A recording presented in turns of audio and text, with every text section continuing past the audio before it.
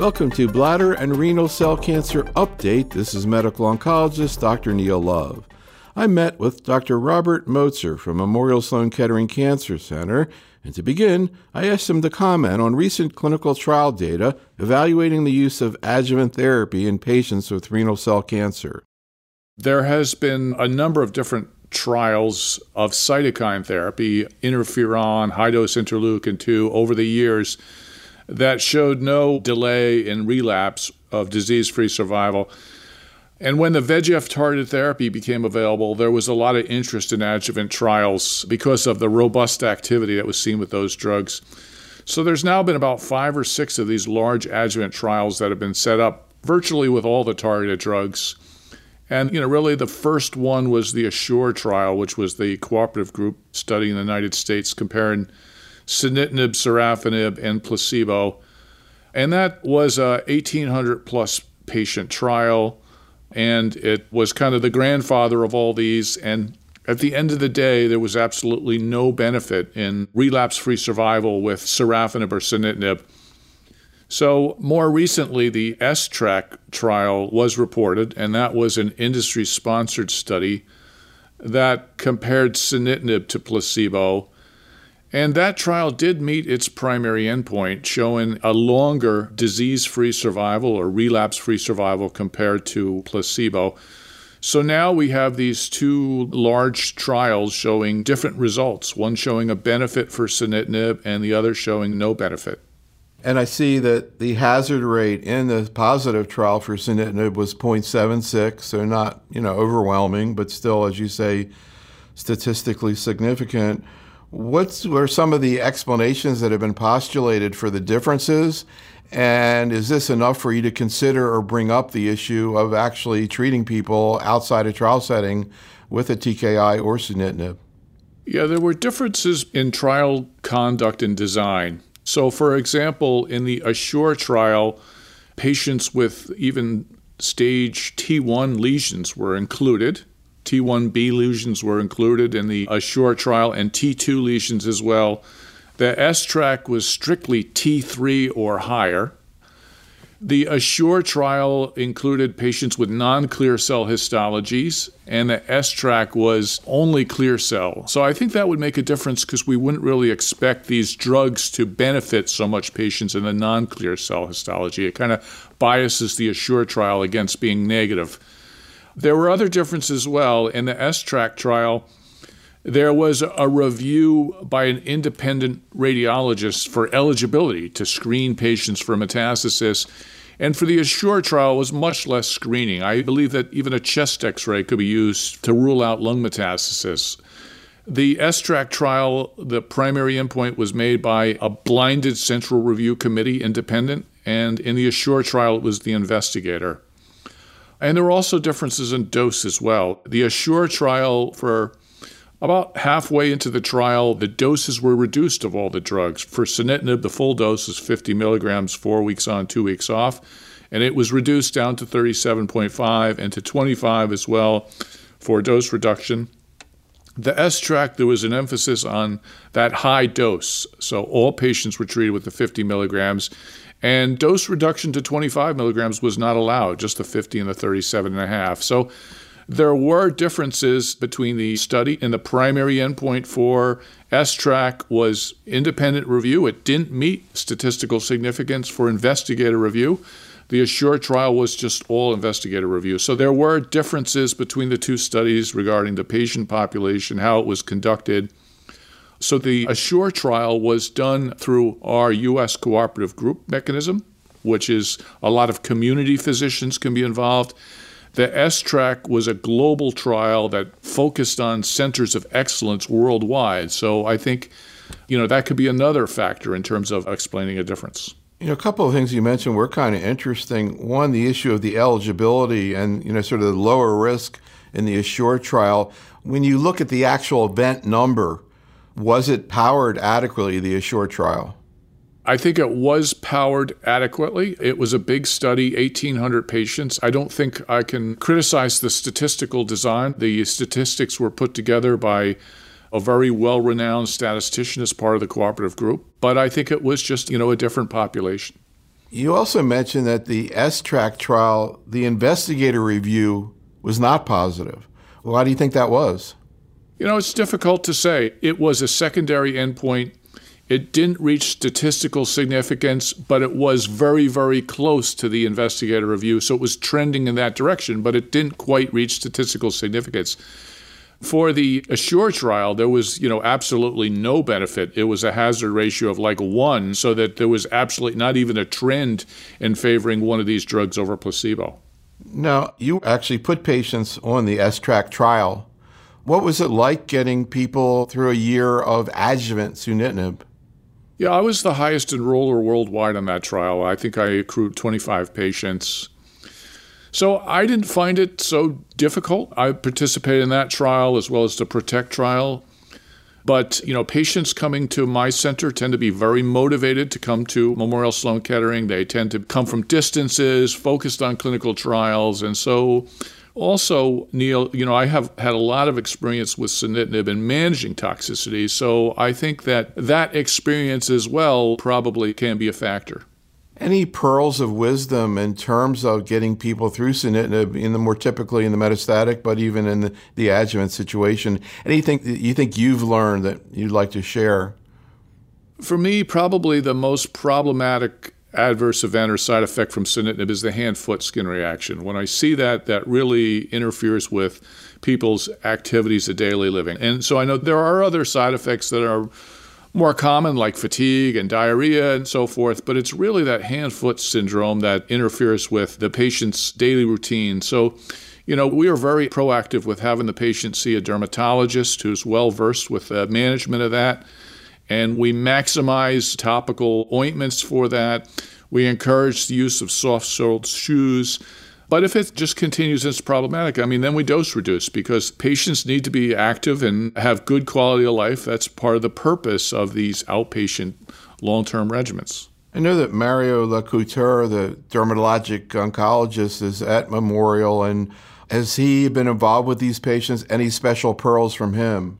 Yes, so Mario is my key person with regard to management of dermatologic issues with sunitinib and all of these targeted drugs. And so I think that he's very effective with that, and I know he has educational activities that he does with regard to that, and I think those are very important. So getting back to the basic question here, as a result of the S-TRACK data, are you now bringing up the issue of off-protocol adjuvant therapy, and are you actually treating patients? Well, I have been holding off on that because at this point, adjuvant sunitinib is not included in the NCCN guidelines. It also has not received regulatory approval for that purpose. So with the release of the sunitinib phase 3 trial in October, I've been mentioning it to patients and discussing it with them, but I haven't actually utilized sunitinib in the adjuvant setting. I'm waiting for review by the NCCN and also, very important, the regulatory decision on whether it should be given as part of standard of care. I can't remember where I've heard this, but the concept that anti-VEGF therapy, I think I've heard it with Bev, but maybe it applies to TKIs, theoretically maybe would be synergistic with checkpoint inhibitors? Yeah, that's right, Neil. There is preclinical data that show that there's synergism with VEGF-targeted therapies in immuno. There has been some early data that's been released at ESMO. There was an abstract of over 50 patients treated with Pembro plus axitinib, showing a 70% response rate. I've been participating in clinical trials with these combinations, and I've been very encouraged by the high level of activity that we see with those particular combinations. Any particularly tolerability concerns? Well, early on, with regard to reported data, the very first combinations that were studied were sunitinib and nivo and pazopanib and nivo. And looking back on that phase 1b trial, I think that the toxicity with sunitinib plus nivo was not prohibitive. I think that could have been moved forward in a combination. Instead, axitinib was chosen, which is fine, and bevacizumab, of course, combines well with everything.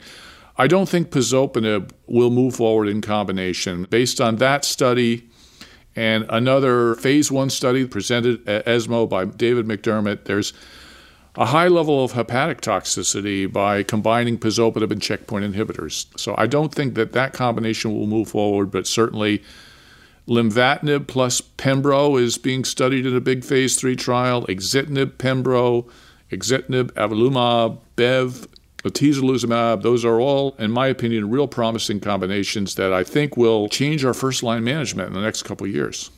So I want to talk a little bit about checkpoint inhibitors in a second, but just to continue on in terms of TKIs, maybe you can provide a little bit of an update of data sets that have come out in the last year that you think are important for oncologists in practice to know about. And I want to start out with the big METEOR study that you were involved with looking at cabozantinib. Can you talk about that study and about also the CABOSUN study, an alliance trial that was presented at ESMO looking at initial therapy? Yeah, so cabozantinib is a VEGF TKI that also inhibits some other kinases that are felt to be important for resistance, and they are AXL and MET. And there was a very small multi-center experience that suggested cabozantinib was very effective in patients who had progressed on sunitinib and pazopanib. And so the METEOR trial was a large randomized phase 3 trial that compared cabozantinib to everolimus in patients who had had one or more prior VEGF-targeted therapies. And the primary endpoint was progression-free survival, which it met. And more recently, it met one of the other key secondary endpoints, which was overall survival. And so it's a very effective drug, in my opinion. It resulted in a good response rate, prolongation, progression-free survival, and most notably improvement in overall survival, which has been very elusive for us to demonstrate in our studies in kidney cancer. So I think it's a real solid contender now in second or third line therapy. The CABOSUN trial was a randomized phase 2 study that compared cabozantinib to sunitinib in patients with intermediate or poor risk features in the first-line therapy. And it enrolled about 140, 150 patients, and it showed improvement in progression-free survival and response for cabozantinib compared to sunitinib. So I think that cabozantinib has potential to be an option in first-line therapy for intermediate and poor risk patients. In this study, it looked particularly effective compared to sunitinib for patients with bone metastasis. And I think that there are some aspects of the trial that have been pointed out as kind of considerations or issues that need to be clarified. And the two main ones are that in the study, the sunitinib seemed to underperform what we would expect. In that study, about 80% of patients were intermediate risk and 20% were poor risk, but the response rate with sunitinib by investigator review is only about 19%. And so in the other studies, it's been 30, 40% in some of the trials. And also the median number of cycles of therapy was less than what we'd expect. It was only 2 for sunitinib, and it's been longer in the other trials. So we're trying to, ask ourselves why the treatment was kind of so short in that population, and why was the response rate so low, 19% compared to 40-something% with cabozantinib. So what I would love to see is review of the responses by a independent review committee to kind of confirm the activity from that phase 2 trial. We were talking about the fact that people at centers like you see a lot of patients. I mean, you have great support. And we were talking about Dr. LeCouture. And I kind of have wondered over the years whether maybe people who are more experienced at preventing and managing toxicity might end up actually getting more benefit out of these drugs. Any thoughts about that? Yes, I believe that's true. I think that just like anything, the more experience you get with a tool, the better you are at using it. And so I think the tool here are these VEGF-targeted drugs. And with experience, you get a good sense in terms of how to manage the toxicity, when to dose reduce, when to give patients a holiday in terms of stopping treatment for a bit.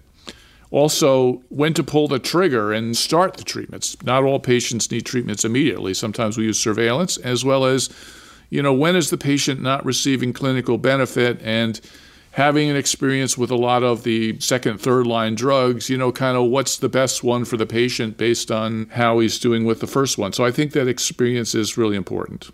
Getting back to cabozantinib, what's your experience and what's the data show in terms of the tolerability, for example, compared to sunitinib? So I've probably treated 20, 25 patients with cabozantinib. I don't have enormous experience. It's new, and I participated in the phase 3 trial, but we accrued about 12 patients on that trial, and about 5 had cabozantinib. So I don't have an enormous experience. I am getting more and more experience now that it's approved, and I'm using it more and more in patients. And I have not had difficulties with using cabozantinib in my patients, and I haven't really been so impressed by toxicity that was mentioned by others. In my hands, it's a pretty well-tolerated drug. I think that some of the side effects seem similar to me to sunitinib. There's sunitinib-type side effects where there's some fatigue, maybe some diarrhea, some hand-foot syndrome. But I think that more has been made out of the toxicity with cabo than certainly what I've been seeing. And I think part of that may have been, among the GU oncologists, the initial experience was in prostate cancer with much, much higher doses. So I think it had that kind of a framework going into the trial. But I found it to be a pretty easy drug to use. Yeah, I was going to say, I remember hearing about it in prostate cancer and people saying negative things. I didn't realize the dose was higher, though. That's interesting. Yeah. Mm-hmm, mm-hmm. So globally right now, how do you sort of decide which TKI to start with? And if you're going to use a second or third or fourth line TKI, kind of how you're going to sequence them? In the first line, I think the two major contenders for treatment are pazopanib and sunitinib. And there are advocates for each. Based on the COMPARES trial, which was a comparison of sunitinib to pazopanib, a non-inferiority trial, I generally use pazopanib in patients who are not on a clinical trial. And so that's been my first line choice. What I've found is that the major side effect or issue or problem with pazopanib is the hepatic toxicity, the elevation of liver function tests, which occur usually by 8 to 12 weeks. And so when patients develop the liver function test abnormality, it is problematic. It's disappointing to the patient. And normally I stop pazopanib and I switch to axitinib.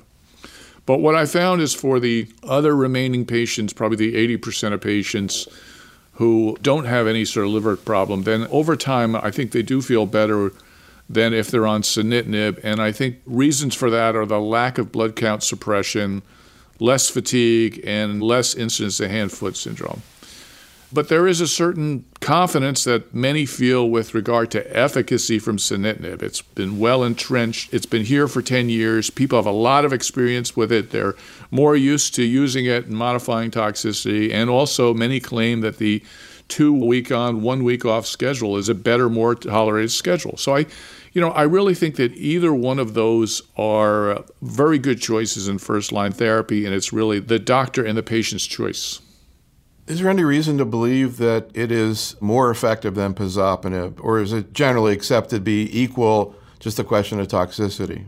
There has been this view voiced by some that it's more effective, that we see more responses and so forth. But that large trial, the COMPARES trial, it didn't show any difference in response rate, didn't show meaningful difference, progression-free survival, and probably most meaningful, the overall survival was exactly the same between the two drugs. Another agent that's come on has been lenvatinib and lenvatinib everolimus. What do we know about that, and how do you incorporate it into your practice? So lenvatinib is a VEGF-targeted therapy that also targets FGF, which is felt to be in a pathway, fibroblast growth factor receptor, which is felt to be an important pathway for resistance as well. And for that drug, there was preclinical evidence that it worked very closely, very well with everolimus in the preclinical model. So in that trial, we initially did a study which was a lead-in of the combination and found a dose that seemed to be well tolerated for patients with a lower dose of lenvatinib and a lower dose of everolimus. And then we moved into a randomized phase 2 trial comparing lenvatinib everolimus versus lenvatinib versus everolimus alone. It wasn't originally designed to be a registration trial, but it was a well-conducted study. There were scans that were collected after the study was over and reviewed by an independent response committee, and it showed a very powerful effect for the combination with the median progression-free survival of over 14 months, which is the longest that we've seen in this sort of setting. So it was approved based on a phase 2 trial with that long PFS confirmed by independent review and also a strong trend in overall survival at the initial assessment, which became statistically significant over time. So what about in your own practice outside a trial setting? Are you using this combination? Yes, I am. For patients who progress on checkpoint inhibitors, I'm offering either cabozantinib or lenvatinib everolimus. And I'm doing that because of this new data with the survival benefit and also to gain more experience, personal experience with those compounds. And I'm finding them in my own hands to be relatively well tolerated, including the lenvatinib everolimus, and particularly effective. So I think that they are good medications for our patients. Right now in your practice, are you utilizing everolimus monotherapy in any situations? I think that everolimus monotherapy is bumped back. I think it may still have a role in refractory patients. Patients have been through a number of the VEGF-targeted therapies, so I think that we still use it, but it's, bumped back in the line, similar to what happened with sorafenib. We still use sorafenib as well, but, it's more in the refractory patient. How do you answer a general oncologist in practice who says, what about patients who've got beyond TKIs, they've got beyond everolimus, they've got beyond checkpoint inhibitors, it's still in good condition, no trial available? Is there a role for multiplex testing of the tumors, such as next-generation sequencing? For practical purposes, is that a reasonable consideration? Well, I support that completely, but it hasn't been shown to impact on standard management in kidney cancer. So, for example, at our center, what I'm doing is I'm funding our own impact testing for patients, all our kidney cancer patients who are on trials. And then we look at their mutation profile and it becomes part of their medical record. And so now we've established data set for hundreds of patients, and we've kind of looked at what the different mutations are in kidney cancer, and we're beginning to publish that results. And, there was one report suggesting that mutations down the mTOR pathway may predict a better response to everolimus. But other than that, it's not yet part of standard practice. We haven't been able to affect a standard management with that. At our center, sometimes there's a mutation which we have a new drug for in a clinical trial, like an anti-FGF drug. And so we've referred those patients to the phase 1 group for targeted therapy for their mutation. But again, it hasn't affected standard of care treatment. Any promising targets or targeted agents? Well, my focus really and my enthusiasm really is on these immunocombinations. I think that the ipilimumab-nivolumab combination, the VEGF immunocombinations, that really is what I see as potentially making a big step in terms of extending survival and remissions and so forth. Regarding other targets, there's some studies being done out there with some novel compounds. There's a trial that's being done with a drug called delantracept. It's an anti-angiogenic drug, but it hits a different target. But aside from that, we really haven't been able to identify other targets for this disease. I think that's a high unmet need. For the most part, all the drugs we use are either PD-1, mTOR, or VEGF. We have many drugs now, but there's only 3 basic mechanisms. And so finding new targets is a high unmet need in this disease if we're going to make significant progress. So in terms of checkpoint inhibitors, I want to begin by asking you about sort of the biology of renal cell cancer as it applies to checkpoint inhibitors. There's always been this, thought that it is an immunogenic tumor. People do stories about having primaries taken out and Mets going away, et cetera, et cetera. But is there anything specifically known in terms of the biology, PD-1 levels? There really has not been, Neil. Kidney cancer, as you mentioned, has always been historically considered to be an immune responsive tumor. And, when I joined faculty at Memorial back in the 1980s, the 2 malignancies that were thought to be the best targets for immune therapy were melanoma and renal cell carcinoma. And that was largely due to a phenomena of spontaneous regression that was seen with both tumors, and also the activity that had been reported with interferon, which, an immune modulator, and then subsequently with interleukin-2. So it's more been on clinical evidence and historical evidence. With regard to the, more recent biology, renal cell cancer does express PD-L1. Originally, when PD-L1 was looked at as a prognostic marker across tumor types by the group at Mayo Clinic, one of the tumors they looked at initially was kidney cancer. And so kidney cancer, PD-L1 was a prognostic marker of a bad outcome. But other than that, we need more information regarding the underlying biology. People these days are looking at mutation load now as a predictor for better outcome to checkpoint inhibitors. In melanoma and in lung cancer, there's been some suggestion that if the tumors have a higher mutational load or a higher load of these neoantigens, then they are better targets for immunotherapy. In kidney cancer, we and other people are looking at that, but we don't have the information yet in this disease. What's the current thinking in terms of smoking and renal cell cancer? And is there a correlation? For example, in lung cancer, you see more responses in smokers. Has that been looked at with renal cell? So in terms of risk factors for kidney cancer, the one that's been the most well established is tobacco use. There were estimates that probably about 30% of the cases diagnosed in the United States were associated with tobacco use. In the studies with the checkpoint inhibitors, though, to the best of my knowledge, we haven't been able to show a difference in outcome as to whether the patient's a smoker or not. So maybe we can talk a little bit about the clinical research evidence that's available right now, both with single-agent checkpoint inhibitors and, as you were saying, some of the combinations. I was just flashing, I think it was Chuck Drake from Hopkins who presented a case at one of our conferences of, I think it was the first patient who got nivolumab 8 years ago who's still in remission. So I don't know sort of when the research started, but what do we know at this point? Well, the first study was that phase 1 study that Chuck Drake participated in.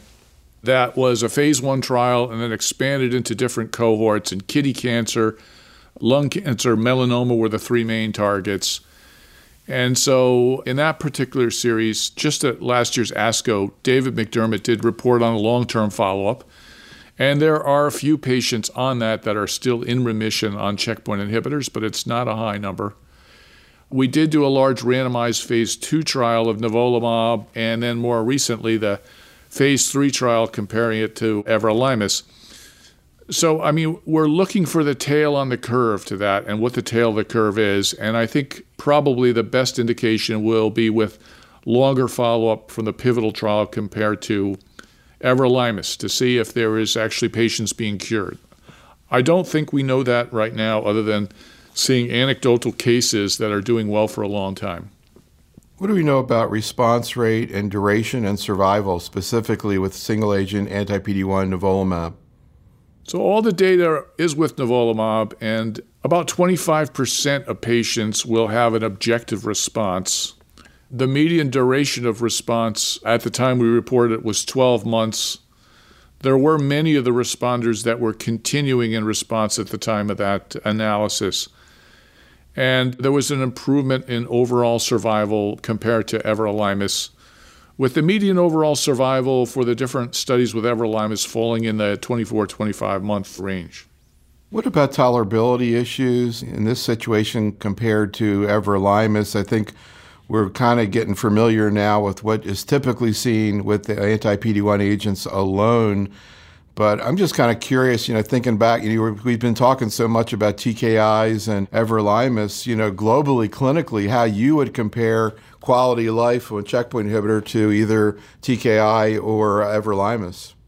So I think that's a really important point. For the most part of our different approved drugs before nivolumab, everolimus was our best tolerated drug. Everolimus is rapamycin, basically, and so it was the best tolerated drug, and it was one of the reasons it was so widely used. And nivolumab did better with regard to a safety profile compared to everolimus. And it did in the trial. It has in my own experience. And even in the trial, there was improvement in quality of life for nivolumab compared to everolimus. So I think that is really the deciding factor for me in terms of what drug to use in second-line therapy with these different drugs available. Cabozantinib, lenvatinib plus everolimus have both resulted in improvement in overall survival, but I base my choice for second-line treatment as nivolumab for most patients because of the safety profile. So that being said, I think many patients treated with nivolumab, they have no side effects. They feel really well. When I was conducting the trial, some of the patients, coming off drugs like sunitinib and pazopanib, they were concerned they were getting placebo because they felt so well. And that was something I heard over and over again. And I would reassure them that, no, this is nivolumab. So I think that the safety profile has really been striking. Now, that being said, though, there is a concern for these kind of unusual, rare immune-related side effects, which have been well recognized for melanoma and other cancers. And so I think that as this goes into the community, we need to educate physicians to be really vigilant as far as kind of these unusual immune-related side effects. And they're a challenge because of the fact that they're also kind of like different and variable. It's the whole spectrum of rheumatologic disorders, basically. But I do think as these checkpoint inhibitors be incorporated into care, not only for kidney cancer, but across the board, I think for most malignancies, they're going to become part of standard of care, that oncologists will need to be able to recognize these immune-related events and manage them. So I'm going to throw out a few things I've heard from your melanoma colleagues and lung colleagues, et cetera, and see what your experience has been, if any, with these problems with renal cell cancer. Starting out, number one, with colitis. Sounds like it's not very common unless you bring in anti-CTLA-4. Have you seen clinically significant colitis? Well, I've had a fair amount of experience with the Ipi-Nivo combination in the trials for renal cell cancer, and we definitely do see it in that situation. But I do have to tell you that we're becoming more and more used to it and able to manage it as well. And so I think as long as it's recognized early and adequately managed, it's a manageable toxicity. I haven't seen colitis per se with nivolumab as a single agent. What about endocrine issues, including hypophysitis? I see those more commonly. Again, we see them more with the combination with Ipi-Nivo, but we do see hypothyroidism and some of the manifestations of pituitary insufficiency and adrenal insufficiency. But again, much more with the combination. What about dermatologic issues? Again, I've heard they're, quote, not that uncommon, but not that difficult. Patients often develop kind of a dry, itchy rash. And for the most part, we're able to manage it with topical steroids. And again, relying on our colleague Mario Lecouture to help us manage those. And occasionally we utilize short courses of steroids, but generally it's topicals. Neurologic problems. So those are the trickiest to diagnose and the trickiest to manage. And we have seen some demyelinating disorders and so forth from these drugs, which can be serious. Another issue that goes across tumor lines that comes up with these agents is the question of utilizing them in people with prior autoimmune diseases. And of course, second-line therapy, renal cell cancer is not a good situation. So although there are other options, have you encountered people with Crohn's disease, multiple sclerosis, and how do you think that through? So I have not encountered that yet in clinical practice, but for the most part, I have concerns about that. And if a patient has an active autoimmune disorder, I would probably avoid the use of nivolumab in that patient. I know there is one publication that I've seen that indicates that it can be safely given, although there is a higher risk of complication. But in renal cancer, as long as there are other options, I would utilize those first in a patient with active rheumatologic disease.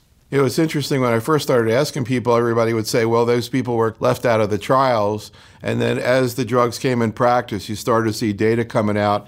And it kind of does seem like it often flares up prior autoimmune disease. But as you say, it's kind of a tricky trade-off to think through. Globally, when you start a patient, typical second-line situation on nivolumab, in your mind, what's the likelihood that the patient's going to have a prolonged progression-free survival, let's say over a couple years? Well, I think the progression-free survival probably not the best metric for nivolumab. So I look to the response rate, more of a durable responses, with the response rate being about 25%. And I think probably about half of those responses are durable. So, it's not with single agent, it helps patients, but it certainly doesn't help the majority of patients. Most patients don't achieve a durable response. I think it's possible. It provides hope to all of us, but it's not most patients. That's why we need to do better. But 10% is a lot more than zero. And yes. Do you think there are people getting cured? Do you have people who get CRs or stay in a CR for a couple years? Yes. I mean, we do have patients that have long-standing responses to Nivo, although I can tell you that I've seen that more with the combination of Nivo-Ipi in the trials. And one of the patients that is under my care that was treated on the very first phase 1 study that is public, it's published, he had progressed through VEGF-targeted therapies, and I didn't think he had much time left, and we treated him on that phase 1 trial with Ipi-Nivo, and he achieved a complete remission. That was back about 3 years ago, and we recently stopped his treatment and following him along. And I think he may be cured, so I think it's possible, but I think it will be more likely as we go into these combinations. I was going to ask you what you do with these rare patients in terms of stopping therapy. Any sort of general guidelines? We don't have them yet. I mean, for the most part, if the patients are doing well and they're tolerating the treatment with nivolumab, with sunitinib, with pazopanib, we continue them on the medication. I think there are more ground rules from the melanoma group in terms of duration of therapy. We don't have those in kidney cancer where we haven't gotten the experience. And so in my own practice, if the patients are responding and they're doing well, I continue them on the therapy. You mentioned combinations, and of course, the combination of anti-CTLA-4 and anti-PD-1 is now utilized in melanoma and being looked at in a lot of tumors. What's the evidence right now? You sound like you're kind of persuaded that maybe this is going to present an advantage, at least for some patients. What do we know about it? What we know is just really the results from the phase 1b trial that Hans Hammers led and reported at meetings. It hasn't been published in a peer-reviewed journal, and that's really all we know in public. And then there is a large phase 3 trial, the Checkmate 214 trial, that compared Ipi-Nivo to sunitinib in first-line therapy. That study accrued about 1,300 patients. So that one, we're waiting for the results on how that combination is going to compare to sunitinib. And what about single-agent PD-1 or nivolumab versus sunitinib up front? There hasn't been a randomized trial of Nivo versus sunitinib as a single agent. It's been the combination of the Ipi-Nivo. There was a small series of patients who got Nivo in first line that were published by Tony Chiauri just recently in Clinical Cancer Research, in like a phase 1 study that actually suggested the response rate might be a little lower in the first-line setting compared to the patients that are more heavily pretreated. But there's really not evidence to go by for single agent, and also that's why, it's not part of standard practice. You mentioned the idea of combining a VEGF TKI and a checkpoint inhibitor. Is there any thinking that maybe getting the TKI first line in some way primes the tumor for a checkpoint inhibitor? Yeah, that's a possibility. But I don't think that there's real evidence for that too. It's a good hypothesis, and it might lead to trials that look at sequence therapy with VEGF-targeted therapy for a while, followed by a checkpoint inhibitor, but it's not an established observation. What do we know about the relationship between PD-L1 assays and response to treatment? In melanoma, there's kind of this thinking that maybe if you have a higher level, you could maybe get away with just anti-PD-1 as opposed to the combination. What about in renal cell cancer? The best data we have is from the phase 3 trial of Nivo versus everolimus. And in that study, the PD-L1 expression was prognostic in both arms. Patients expressing PD-L1 had shorter survival than those that didn't. But it was not something that was predictive of a benefit for Nivo over everolimus. So it's not used in terms of saying, yes, you're a good candidate for Nivo, or no, you're not, based on that expression in the tumor. So I want to ask you about a few of the cases you brought in here today. You brought in the 71-year-old man who has Mets, the lungs, liver, pancreas, lymph nodes, gets pazopanib, and then actually went on a clinical trial and got cabozantinib. I'm curious what happened there. So this patient is one of those patients with kind of that slow, indolent type of renal cancer. Nephrectomy 10 years before developing metastasis. We watched him for a little while before using the pazopanib, and then started pazopanib once it was clear he was progressing. Did well on the pazopanib, but had some complications. We had to stop it for a short time, and then he progressed. And so he was treated with the cabozantinib, and he had a nice response to the cabozantinib, a partial response, and he had over 18 months of therapy. He's still on cabozantinib today. Wow, that's interesting. I see, it's very interesting. You say he required a dose reduction for hypocalcemia. How often do you see it? What's the mechanism, and what do you do about it? We see hypocalcemia. Hypocalcemia is reported with the VEGF TKIs. The first time it was noted that I'm aware is with sorafenib, hypocalcemia, hypophosphatemia. And so this patient actually developed pretty severe hypocalcemia, and he was on a clinical trial which dictated a dose reduction. Was he clinically hypocalcemic? No, he didn't have any clinical manifestations. It was just the abnormal lab value. What's the pathophysiology? I don't know what the pathophysiology is of the hypocalcemia here. So I want to finish out asking you about your 66-year-old man with renal cell metastatic to the lung. Can you talk a little bit about him? I was curious what happened when he was on everolimus. So this is a 66-year-old male that has renal cell carcinoma metastatic to the lung. He had been treated on one of the adjuvant trials, and he developed recurrence in his lung and was found to have been on placebo. He had small volume pulmonary disease, and we treated him with sunitinib. And he did very well, was on sunitinib for about a year and a half, and then had progression of disease. And so he also went on a clinical trial, was randomized to everolimus, and he's been on everolimus now for 37 months with stable disease. Wow. He's tolerated the treatment fairly well, although the complications that I've seen in his situation is he has developed diabetes and is currently on insulin. He had some diabetes before, and it got worse, so he's been made insulin dependent, which is one of the known side effects of everolimus. And he's also had these transient pulmonary infiltrates that come and go. You know, we recognize that there's a pneumonitis that's associated with everolimus, but oftentimes it's not associated with kind of any symptoms, and it comes and goes. It shows up on a CT scan, but unless it's progressive or the patient is experiencing symptoms, we don't normally modify our treatment for it. How often do you see diabetes, incidentally, and what's the frequency that you actually see it with everolimus? You know, I would estimate that maybe 20% of patients either develop diabetes or they have worsening of the diabetes, which results in a change in medication.